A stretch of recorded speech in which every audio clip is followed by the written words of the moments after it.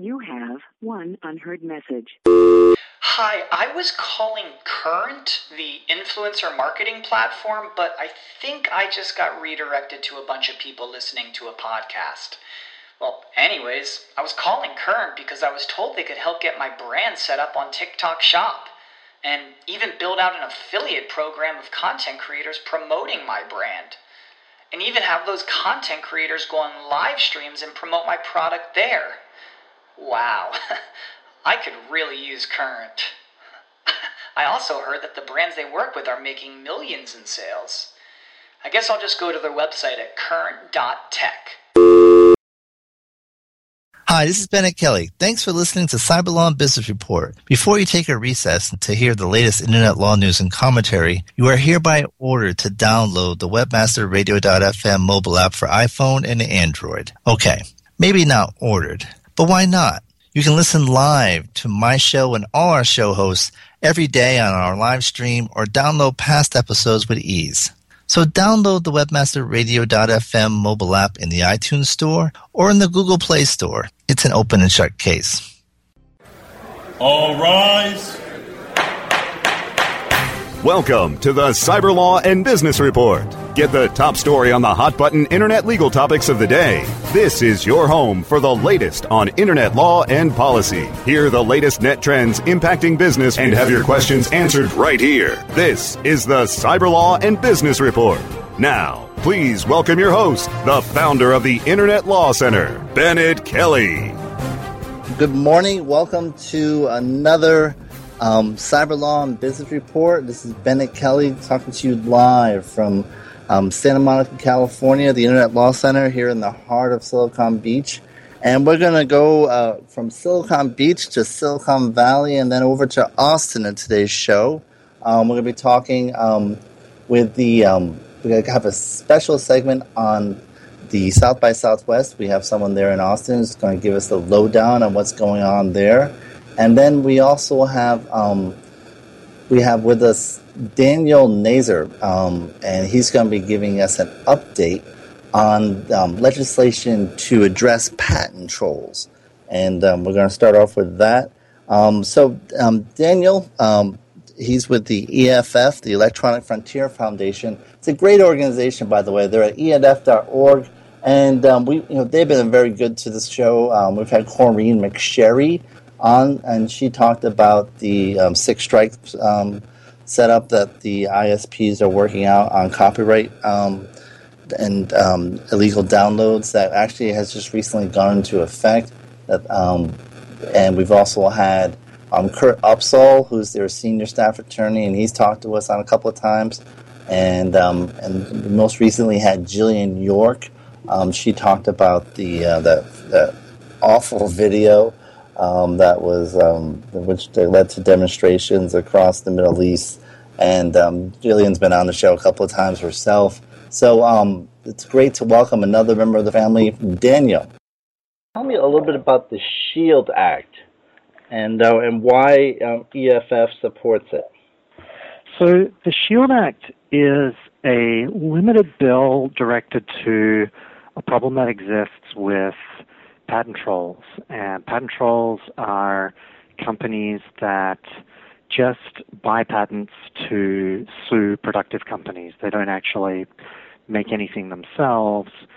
And because it's so expensive to defend a patent lawsuit, it's become a very popular business model because once the patent troll sends out a letter or files a complaint in court, the target is faced with a choice between spending millions of dollars to defend the case or to pay a settlement demand, which may be significant, but much lower.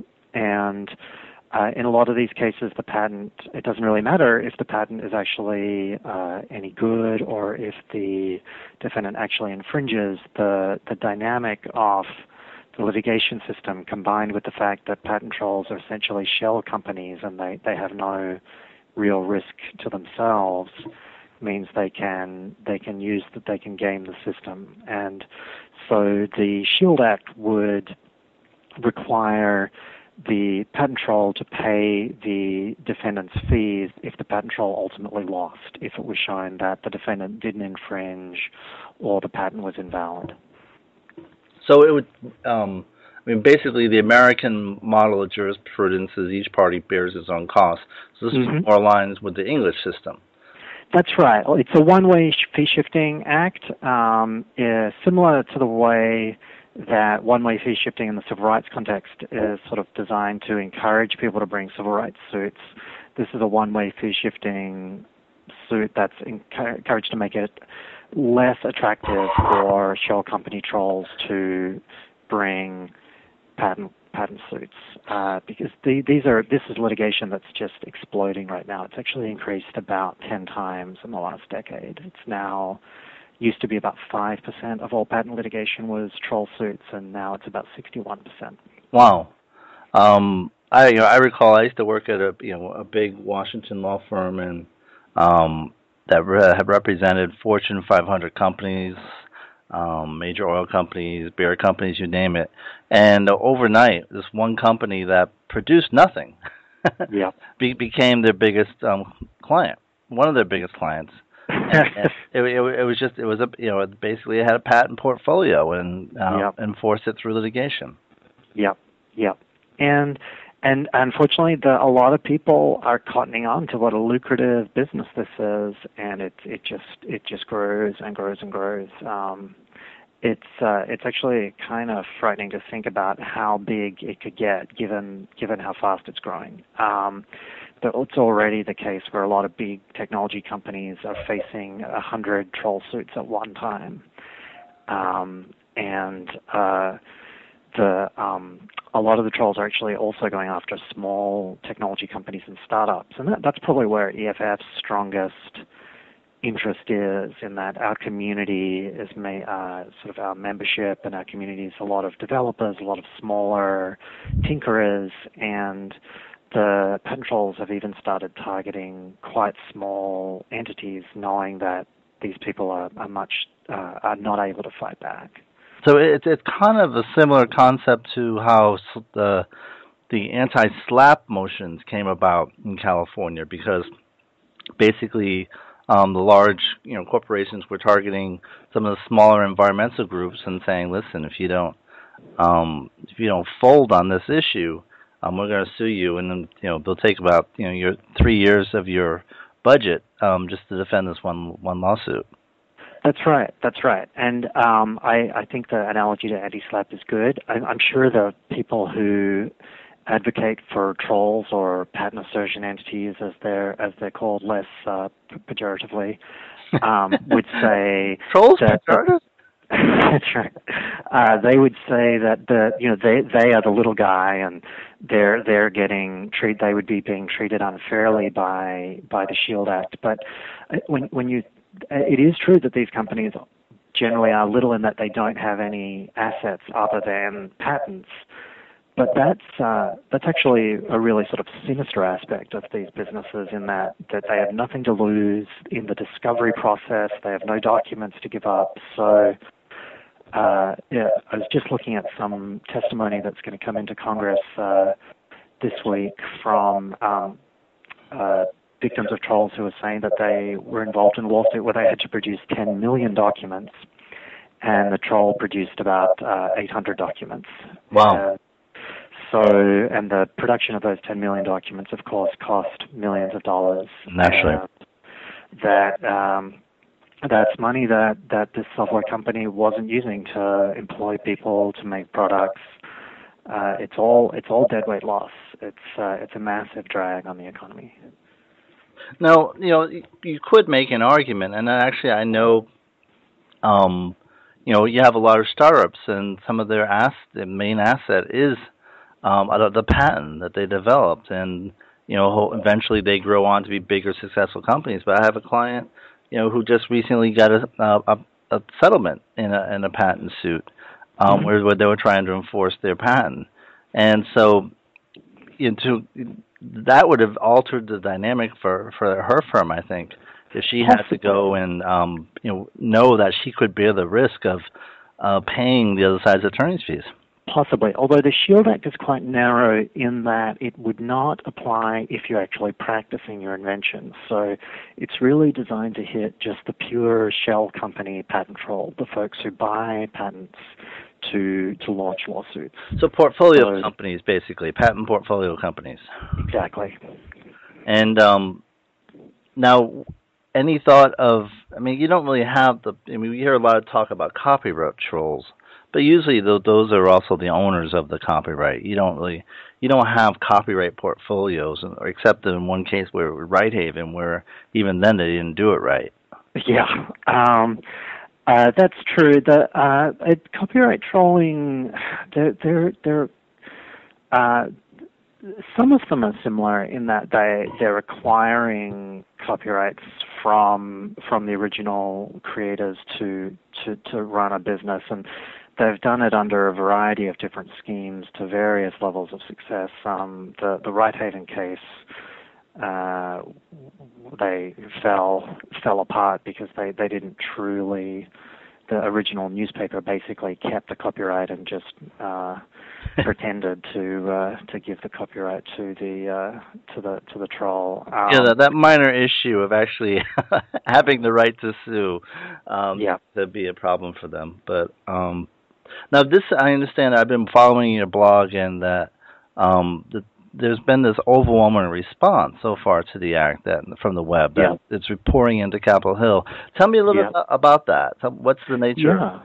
So it's interesting. I think the patent policy is really moving into the mainstream, and that when the America Invents Act was passed in 2011, that was the culmination of years of battling, and it was very much a kind of behind-the-scenes tech companies on one side, pharmaceutical companies and on the other side, and lobbyists and sort of inside players. But with the explosion in troll lawsuits, so a lot of much smaller companies are getting hit. A lot more people are becoming aware of the issue. Mm-hmm. We've seen a non-practicing entity target podcasters. So we've got lots of podcasters who are really mad about the issue. How does a podcaster violate a patent? Well, this is the thing in that the trolls are increasingly targeting the end users. So they're not obviously, if you have a podcaster like Mark Barron, who I'm a big fan of, he's not a technologist, he's a comedian, and but he uses services and gets his podcast posted on a website that I don't know his particular details, but I imagine other people manage for him. But the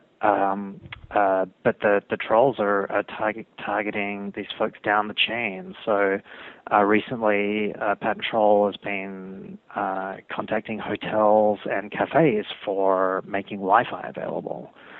And so, your corner cafe is not a technology company. They might have purchased a router from someone, but technically they're still providing Wi-Fi. So if you think you have a patent on Wi-Fi, you can sue them. And it's extremely unfair because these folks don't have the means to fight back. Right. And they never would have thought that that they were in the technology business. But they're much softer targets than the people up the chain, than the chip companies or the router companies or whoever. But isn't there also a concept in because a patent right is a monopoly, but it's a legal monopoly. Mm-hmm. And that if you improperly use that right, you can have antitrust liability. I forget the name of the case that explains that doctrine. Mm-hmm. But I mean, which in antitrust liability has treble damages and other significant aspects. Has that been used at all against the trolls?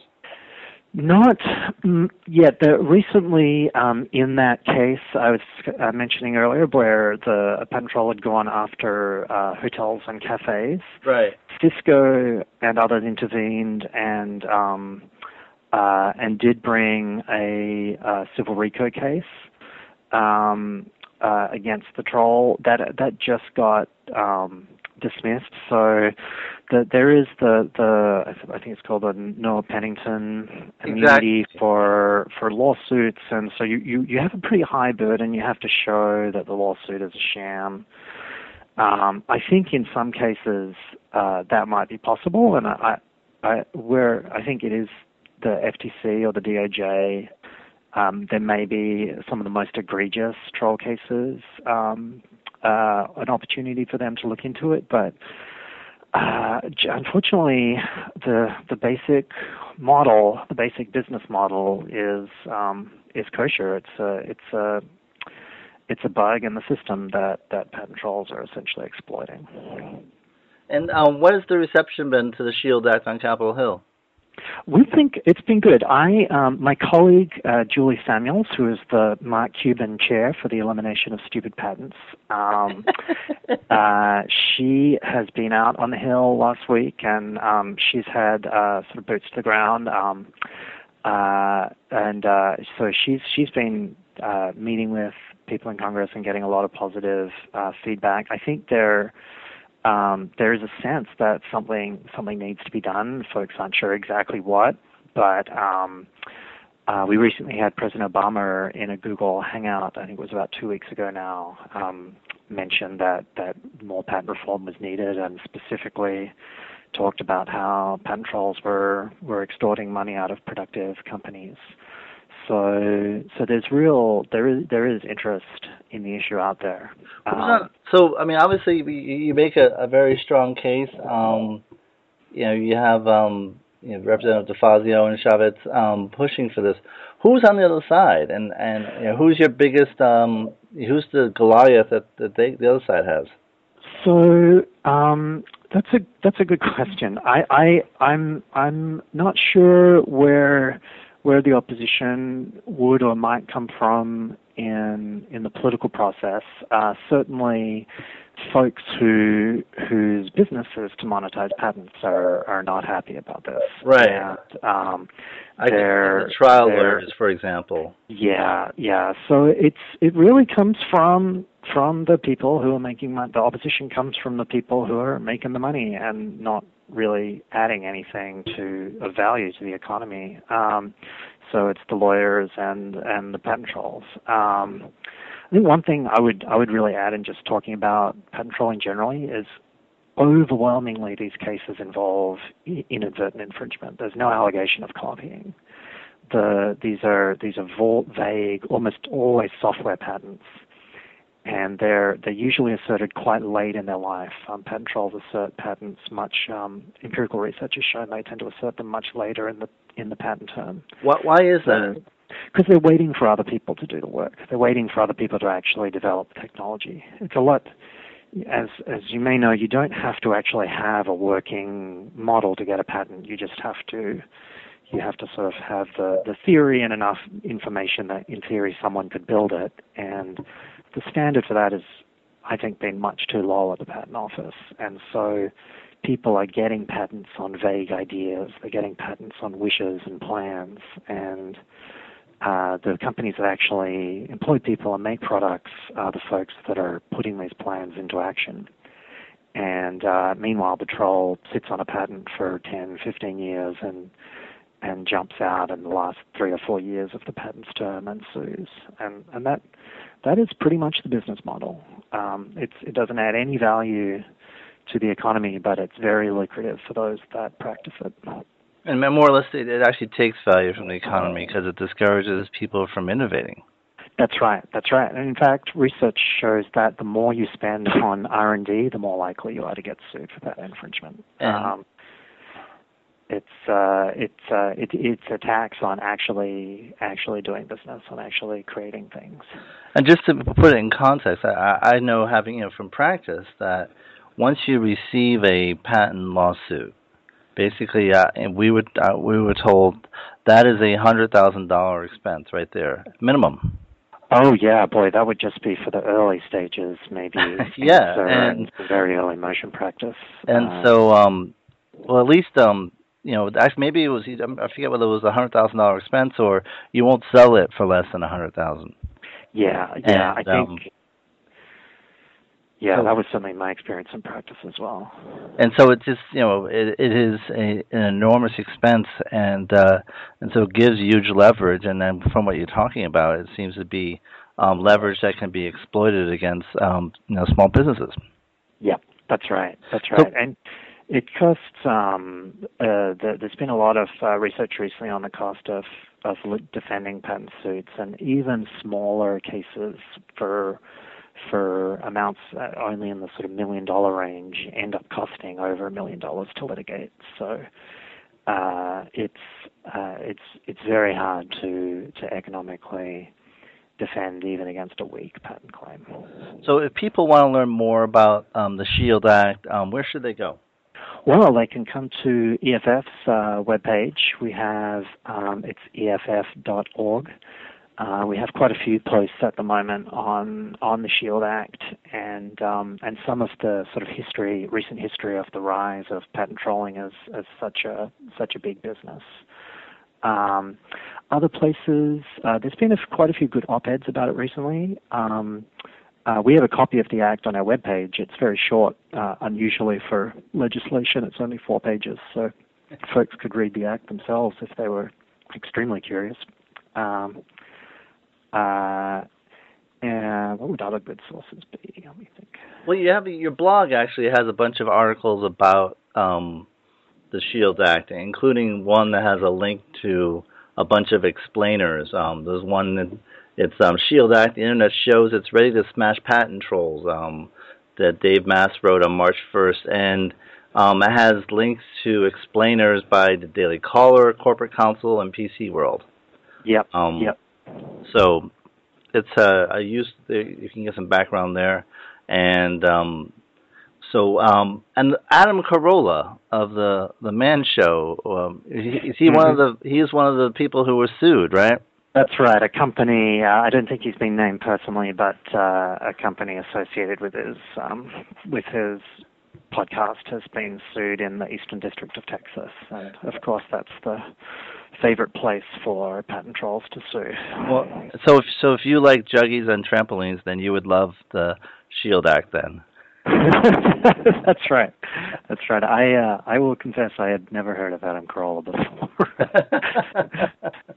this lawsuit. He's actually he has a show here in Los Angeles on the radio at night. It's like a dating or love advice show. I really don't listen to him, but I just remember him from the Man Show days. Well, I want to thank you. I know you only have a little bit amount of time, but I want to thank you for spending time with us today. And always thanks to EFF. You guys have been very cooperative with the show, and it's a great organization. Everyone should check out EFF.org. They do a lot of work in a variety of areas in the internet, and they're sure they would appreciate your support, as they've been very supportive of us over the years. I want to thank you again, and please stay in touch. Let us know how this works out. Great. Thanks for having me. Bye-bye. And that's a wrap.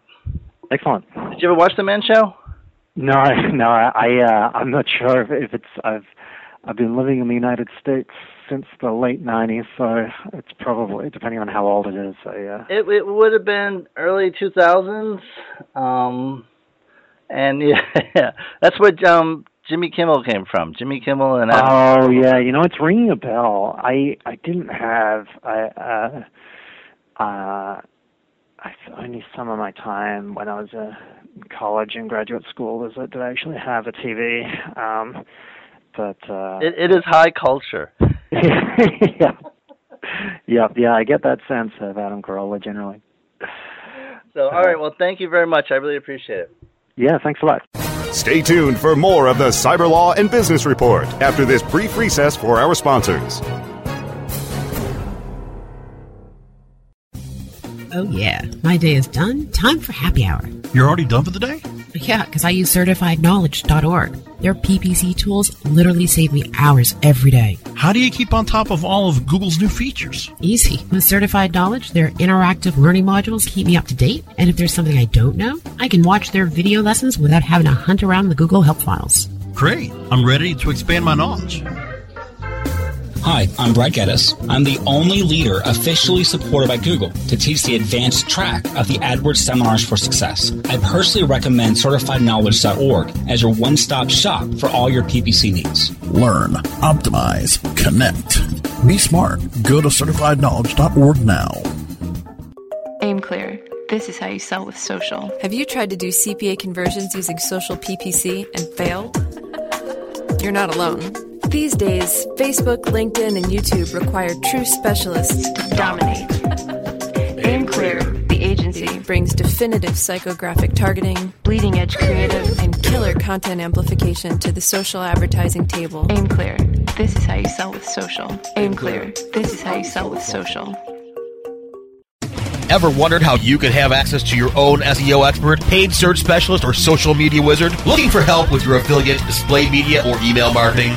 Look no further than the folks at Fang Digital Marketing. Fang Digital specializes in both paid and organic search, social media, display, and mobile advertising solutions, and is staffed by industry veterans from Google, Yahoo, and one of the industry's most influential PPC experts. Fang Digital's award-winning staff stays on top of the latest in digital.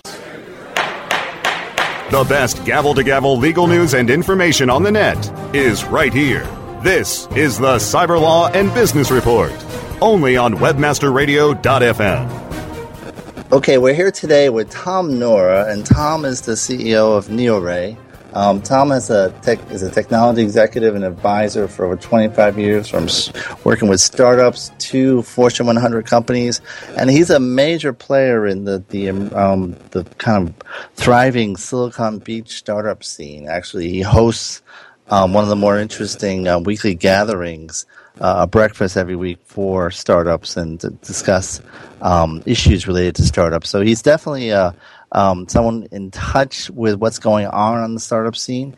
And we're talking to him today when he is a little bit the eastern part of Los Angeles. In fact, it's far eastern. It's Austin, Texas. He's at South by Southwest. And Tom, how you doing? Good, doing great. So when did you get to Austin? Last night, and I'm trying to stay as long as I can. I'm not sure how long I can stay, but there's so many amazing things going on here. You wouldn't believe it. So it seems every year South by Southwest, you're at South by Southwest Interactive, right? Well, there's three of them. South by Southwest started out as a music festival in, I think, like 1987 or something. And it was actually a New York festival that wanted to try this one time. So the roots have always been music. And as you know, Austin is a big music town. There's several hundred bars here, and everyone has live music every night. And then during South by Southwest, it's kind of like all that on steroids. And then they added a few years later a film festival, and then they added a few years later Interactive. So Interactive used to be this little tiny room, and now it's bigger than anything else at South by Southwest. Oh, it's even bigger than music. Well, I think in terms of, people and money and all that, it's bigger now, but, music is always the roots. Music is a part of everything. Like, there's music tech companies. There's actually a music accelerator here for startups that have anything to do with music that's going to happen sometime next week. And so, music and film, and so music, there's a lot of respect for music here. And it's interesting. I spoke at South by Southwest a couple of years ago with the CEO of Rubicon, and the way it was set up then was the interactive ended just as the music was starting. And I remember our last night in Austin, you could see that the city just changed because all the music people were coming in. And there was just a different vibe, and the city really came alive. It's like, okay, we'll let you tech dweebs go. We're going to start having a real party. And so I imagine it must be interesting now that everyone's all kind of overlapping. Yeah, it's starting to mix more. Yeah, I first started coming in late 90s, and then I was actually the CEO of a music tech company in 2000 to 2002, Media Unbound, and we were making like a Pandora-type product, and we were on these panels, and that was kind of like that back then, too, where we were a software company, but we were in the music world, so we kind of bridged the two. And that's the first time I ever saw Hank Williams III. And so you'll find that no matter what the discipline is, why people are there, they'll tell you what band they saw. You know, Interactive just announced that Deadmau5 is going to be the closing concert for the Interactive Festival. I don't know if you know. Do you know who Deadmau5 is? I'm afraid I don't. No, he's like one of the hottest DJs right now in the world. You have to check him out. All right. You know, Green Day is playing, and Rob Zombie, and Iggy Pop, and just everywhere you go, you see these posters, and so it's all about music. I stayed there once at the Hotel San Jose, and they had all these posters of all these like great kind of a lot of blues artists and kind of R&B artists who would stay there, and next door there was like a restaurant that had music playing live all day. It's just music is a big part of that city experience. Yeah, and like you said, there's a lot of more obscure bands and things like that. Like I mentioned, Hank Williams III, and I didn't know he existed, but you know, I'm a giant fan of Hank Williams III and grandson of Hank Williams, and hotels and things like that. And I think one of the reasons it happens like this is because Austin only has one big giant festival every year. So it all gets kind of packed into this month of March. Whereas like Silicon Valley and Los Angeles, you know, we have several a year. And, you know, I think, that, for example, if Silicon Beach, if Santa Monica did this, if we had our own South by Silicon Beach or whatever we called it, I think it would be pretty effective because then we could kind of put all this into one. And as you know, there's a party every week in Silicon Beach. That is true. Yeah, we would call it West by something, dude. So what something with the word beach. What has interested you so far at South by Southwest? What companies or what trends are you seeing that kind of catch your eye? Well, I'm always looking at, as far as I'm here to represent, you know, Neil-Ray, number one. I have some meetings for Neil-Ray, and that's going along well. That company's gaining momentum. And, you know, of course, to check things out and see if I can catch some music. Looks like I'm going to miss Green Day, which is a bummer. It's my favorite band in the world. But, like you said, it's almost like being in Las Vegas, where there'll be some little bar or lounge and you'll see some band that's incredible, or like Nashville. But what's really interesting to me is in 2006 through like 2008, I came out here, and that's where Foursquare launched. I don't know if you remember when Foursquare launched, but they figured, what a place to launch. You know, we'll be right in the middle of this place with geolocation and venues, and it worked, obviously. And then another company called Gowalla knocked off Foursquare, and they launched at South by South the following year. So you see these giant trends in business, or in internet business, that happen because of South by Southwest. And I'm kind of in the e-payments world now, so I'm looking for that. The other thing that you used to see, that I guess you still do, but you see hundreds and hundreds and hundreds of startups everywhere. They have Startup Village. They have like 20 or 30 ways. People on buses. You see people that have rented like vans that have their startups, just like Sundance Film Festival used to be. And so a lot of people here, they're saying, man, this is incredible. Look at all the startups. But compared to Silicon Beach, it's not that big of a deal anymore to me, because as you know, Silicon Beach right now has hundreds and hundreds and hundreds or thousands of startups in Southern California. So it's almost like we have more there than they have here at this point. So we have more than a South by Southwest almost, which I'm sure we shouldn't say that. But so that's what's really struck me, is how powerful what's happening in LA is. You know, because usually you come to South by Southwest, you think there's nothing in the world like this. This is way bigger than anything. This is the first year I've come and didn't feel that way. Interesting. And, you know, it is, it's a huge gathering, and, you know, and although there are a lot of the same suspects that you see at some other conferences, but yeah, Austin does have its own flavor. So what, and you talk about Neil-Ray, and actually I saw your one of your founders at Silicon Beach event where they were doing the Harlem Shake, and which I guess everyone has their own video of the Harlem Shake, and we'll try to give you a link to the Silicon Beach one. But so tell us. I heard that you participated in that Harlem Shake. Is that true? I did. You can barely see me, but I am in the back. I am not wearing any Fellini-esque costume. I'm just me by myself. You didn't get naked or anything in it? I didn't get naked, and I didn't wear like any strange animal thing or look like I was from Madonna's "Justify My Love" video. So tell us about NeoRay. It's an interesting concept. So NeoRay is a payment system for replacing the passwords and any other type of identifiers for either making a bank payment or for just access to like a website or Facebook or something like that. And so it's kind of a new way to do things using your cell phone, using the camera on the cell phone, and facial recognition is part of it, and geolocation. So there's a formula we have for eliminating the fraud and forgetting your password or anything like that. So it's no passwords. That's really our focus.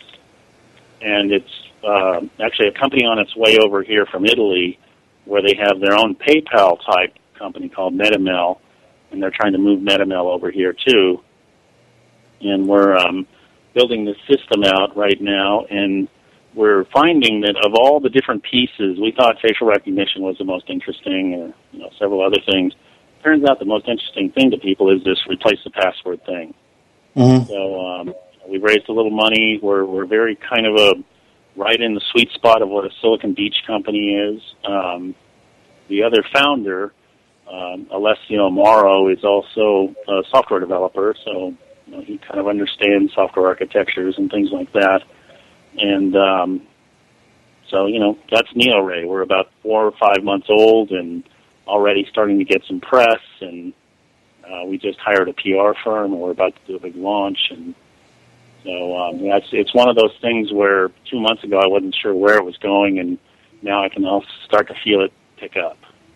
And what's the feedback you're getting from from South by Southwest? It's very different than Southern California. In LA, people are more kind of distracted by the fact that it's advanced technology, which they don't see very much of, whereas in Austin, that's not the case. Right. Here, it's more e-payments. I think the whole mobile payments with your phone industry is very interesting to people. And, I remember in Japan in 1999, I watched somebody buy a soda with their phone, and it came out of the machine, and I was shocked. And now that's kind of becoming mainstream. And so I'm having a meeting with a New York private equity firm when I'm here. That's one of the reasons I'm here. And they're in the process right now of investing in several e-payment startups. That's their mode right now, and they're looking at ideas of having 5 or 6 different methods for being able to transact e-payments in case one doesn't work, then have all these backups. So there's a lot of investment and a lot of technology being put into e-payments, and seems like the crowd here is kind of ahead of me in terms of understanding this, whereas, most places are behind me. Interesting. And what, in terms of when you're looking at the companies that are kind of pitching there or are getting a lot of attention there, are they all across the board, or are there certain types of sectors that seem to really have the hot touch this season? Well, yeah, it's a lot like a film festival. I don't know if you've ever been to Sundance or something where just AFI. The big sponsored, startups in this case, and they get the big banners, and they're on the buses, and they get lots of exposure. Then you have the mid-level. Then you have the small guys that are handing out postcards, just standing on the corner, and so you have all those different levels, which doesn't necessarily determine who becomes the hottest thing. So, it's too early. I've only been here a day to really know. But, I'm already starting to see some stuff that's starting to bubble up a little bit. And, again, a big part of it is always music tech. You know, all these different types of. I didn't know they could have so many music tech companies in the world, but you know, that's one of the hottest things that everybody's talking about right now. Photo sharing. There's tons of photo sharing companies here, I've noticed. So where's things I think are saying, where's the revenue in photo sharing? I wonder. That's a good question. I think well, you know, one of the models that I saw actually earlier today that is really interesting is people have this, especially teenagers, that's where the money is, teenagers. Teenagers have this obsession with getting followers, like on Instagram and you know, Twitter and things like that, but on, you know, Pinterest. And so it's a badge of honor in a high school, I guess. Again, you can go from being the nerdy kid to be the coolest kid because you have more followers than other people. So people are monetizing that. I saw another one this morning where their target is high school kids for monetizing followers. And it's kind of a point system, almost like they gamified it, where you can, you know, develop this set of points, and people get points for following you, and you get points for following them. So it's kind of old school in terms of the thought process, but they seem to really have a lot of stuff, you know, happening here. I've seen their name, and it's called something like Follow Vice or something. I can't remember the name of the company, but so there's an example of monetizing and getting buzz. And it's all about buzz here, I think. Well, that'd certainly be the case later in the evening, but yeah. Now, Austin just happens to be the capital of Texas, and not just happens. I mean, that's no coincidence. But you know, is Governor Perry making any presence or trying to, you know, claim credit for the Austin tech community, or he wasn't there the last time I was there. I have not heard that he's going to be involved. I wonder if there's a collision there. I haven't heard anything about him. Maybe there's too many long hairs for him, but you know, I don't think so. No, I think it's really. You're right, though. You can see the Capitol building from almost anywhere in town, so it's right there. Well, I figured you'd ask a question like that. Sorry about that. When I was there, it was interesting. I stayed at there's a hotel on the UT campus, run by AT&T. It just opened, and my cab driver dropped me off. First, on the ride, he was narrating, gave me a little tour. He showed me where the plane flew into the IRS building there, and wow. And then he drops me off at the hotel, and he points towards the famous tower on the UT campus where I had the sniper incident in the 1960s. And he said, you know, my brother and my daddy were right here with their shotguns shooting at the tower from where we were parking. And I'm like, what? And apparently he said, yeah, basically once word got out of what was going on, the community responded, and people just brought their shotguns, and they all started shooting at the tower. Of course, you know, the tower, they were pretty far away, and they were up against a trained sniper. So I don't know if any of them even came close. Definitely, it wasn't what killed them. But yeah, I just imagined it gave a new feeling for what that day must have been like. I mean, not only do you have a sniper shooting, but you have all these guys, these crazy Texans, you know, firing with their shotguns. I imagine I would have stayed indoors that day. Yeah, it's amazing how, you know, there's a lot of history here, right? And even like earlier today, I asked somebody, do you know why this town is called Austin? And they had no idea. So it's funny how people just don't really get a lot of it. Wow. I mean, Sam Austin, the founder of the state, right? Yeah, and it's, you know, just things like that are just all the, you know, the history and the power, you know, of Texas and all that. And that's the other thing is, you don't see it really called referred to as part of Texas much during this festival. No, there's that whole Keep Austin Weird thing going on, I find. That makes, because I think a lot of these places, again, I keep referring to Sundance, but, part of the charm is that you're in this cute little place, and, there's, in, like, this startup lounge, it has a whole theme of, I don't know, it looks almost like New York or something there, and, man, play up the Texas stuff, I was hoping for more of that. Well, I mean, just a short distance away, an hour drive, not even, is San Antonio. And actually, this is broadcast, it happens to be the anniversary of the fall of the Alamo. There's a lot of Texas history right around you, but it often gets overlooked. UT has the Lyndon Johnson Presidential Library, and which is a fascinating place to go. I went, and I'll never forget it. It was in the old school version of presidential libraries where before, when Johnson's library actually opened before Kennedy's did. Johnson opened in the late 60s, just a short time before he died, and he has a photograph of signing the Civil Rights Act, and you can see Bobby Kennedy in the front row. And you forget the Civil Rights Act of 64 was signed in January 64, just a few months after the president had been shot. And, Bobby looks like a ghost. He just totally withdrawn.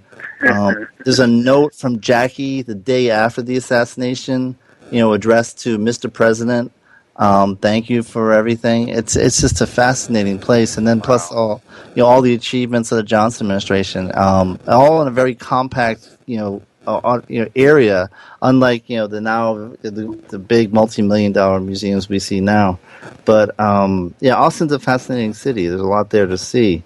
So what are you hoping to do before you leave Austin? What's kind of on your checklist? Well, one thing, I actually spent a lot of time out here in the early 90s in my career. I was a sales manager for a semiconductor tools company, and so AMD and Motorola's CPU divisions are in Austin, and a lot of people in the industry have realized that's a big deal, and they have thousands of people working here, and we always used to go to this place called the County Line for ribs, so that's one of my goals, is to get out to the County Line, and it's out on Lake Travis, so it's going to take some work.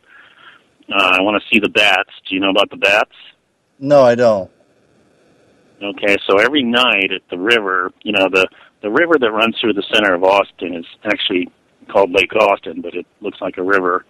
And every night at just exactly 6 o'clock, the bats, or exactly at sundown, depending on what time of year it is, there's thousands and thousands of bats that live under this bridge that come out, and they fly right along the river walk where everybody's walking. They almost hit people, and they just go right over your head. And it's a tradition in Austin to go stand there and let the bats almost hit you, and I missed it tonight. But, every night of the year, and you don't believe this till you go see it. So there's all kinds of craziness going on in Austin.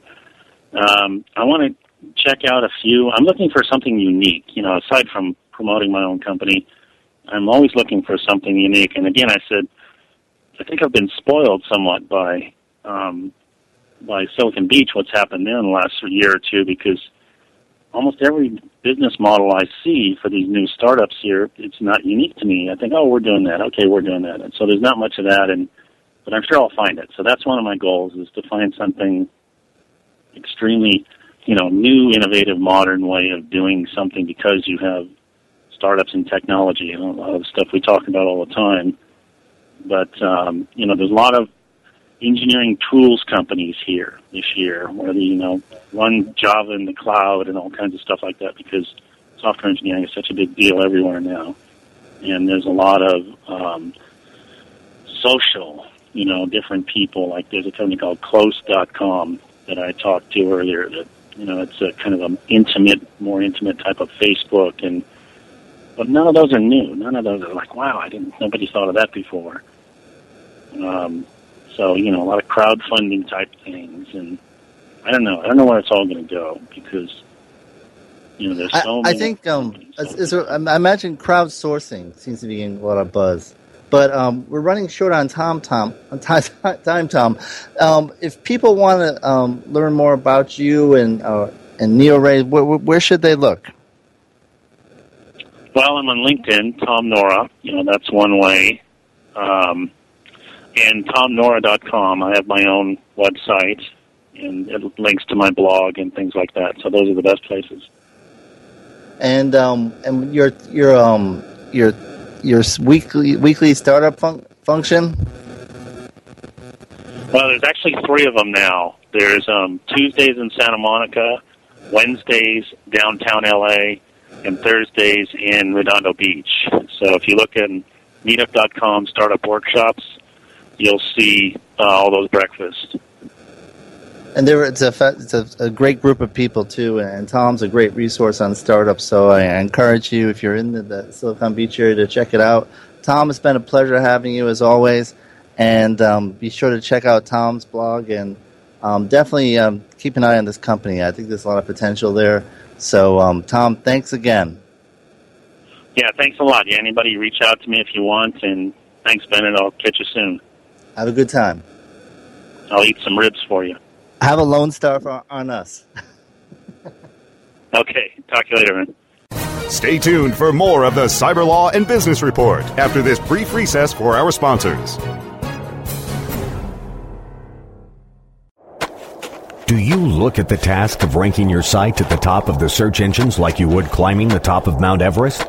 It doesn't have to be. TopSEOs.com knows how hard that climb can be, and they can make top ranking a reality. Top SEOs sends you to only the right search vendors and agencies that they know will work for you. Since 2002, TopSEOs.com has reviewed and researched the best search engine marketing agencies and solutions providers. Don't risk the cost of falling off the proverbial peak of search rankings. Let Top SEOs give you peace of mind. TopSEOs.com, the independent authority on search vendors. The SES Conference and Expo is making a springtime stop to New York City, March 25th through the 28th. SES New York 2013 is moving to a brand new venue in the heart of Times Square at the New York Marriott Marquis. Register now at SESconference.com. SES New York 2013 features some of the best and brightest minds in search and social marketing with keynote addresses by top-level executives from Google, Twitter, ESPN, and more. SES New York 2013 will also feature a loaded expo. Rise links and web indexes. Take a bow to the largest link map in the world. Majestic SEO. Majestic SEO wields its virtual sword with speed and accuracy to deliver detailed reports of your company's link data and that of your competition.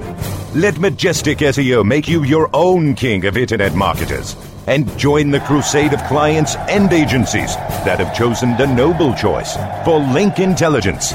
MajesticSEO.com.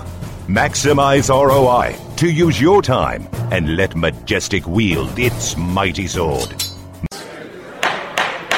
The best gavel-to-gavel legal news and information on the net is right here. This is the Cyber Law and Business Report, only on webmasterradio.fm. One thing that Tom talked a lot about was Silicon Beach, and it is a thriving area right now. And there's actually, if you want to get a sense of what's going on in Silicon Beach, there's actually a map. You can go to a website called Represent LA, and the website actually has a great chart that lists startups, has like almost 700 startups, 15 accelerators, over 30 incubators, another 30 co-working spaces, investors, consulting, hack spaces, and events. And it covers, goes as far west as Thousand Oaks in California, south down to Long Beach, and all the way east to Fullerton or even further out in Diamond Bar. But the heart of it is in the Venice, Santa Monica, West LA, Culver City area, and then, of course, around Hollywood. And what's going on there is this great convergence of technology and content, and that's a lot of what's happening at South by Southwest. You have a music festival that became a film festival, and now is a technology festival, and it's dealing with all of them. So it's an interesting time, and so we're going to keep you up to date. There's also one significant update we want to keep you aware of. This week, Edith Ramirez became the new chairwoman of the FTC, taking over from a very aggressive FTC on privacy before, and we'll be trying to see what happens going forward under the Ramirez FTC. I think it's going to continue to be, but under Chairman Leibowitz, he definitely said a number of areas where they were really getting aggressive and serious on privacy. I think mobile privacy is going to be a big issue for this current FTC, and so we'll be following that as well. But you can look at our blog at ilccyberreport.wordpress.com. We have information about what we may be the Ramirez tenure at the FTC and what that means. We also have updates on online gambling. New Jersey became the third state to permit online gambling, and so we'll have more updates on that. So this is Bennett Kelly with the Internet Law Center. It's been a pleasure having you again. I want to thank our great guests for their time today, and look forward to talking to you next week.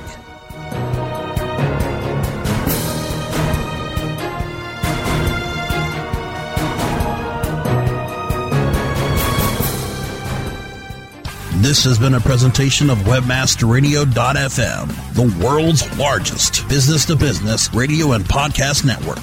We welcome you to sample past episodes of this program, as well as our complete library of programs, on demand or on the air via our 24/7 live audio stream at www.webmasterradio.fm. The opinions expressed on this program are those of the guests and hosts and do not necessarily reflect those of WebmasterRadio.fm's management or sponsors. Any rebroadcast or redistribution without authorized consent of WebmasterRadio.fm is prohibited. When you make decisions for your company, you look for the no-brainers. And if you have a lot of mailing to do, Stamps.com is the ultimate no-brainer. Mail checks, invoices, documents, and everything you need to keep your business running. Get rates up to 89% off USPS and UPS. And with the mobile app, you can take care of mailing on the go. Make the same no-brainer decisions as over 1 million other businesses with Stamps.com. Sign up at Stamps.com with code PROGRAM for a special offer. That's Stamps.com, code PROGRAM. This is the story of the one. As head of maintenance at a concert hall, he knows the show must always go on. That's why he works behind the scenes, ensuring every light is working, the HVAC is humming, and his facility shines. With Grainger's supplies and solutions for every challenge he faces, plus 24/7 customer support, his venue never misses a beat. Call quickgrainger.com or just stop by. Grainger, for the ones who get it done.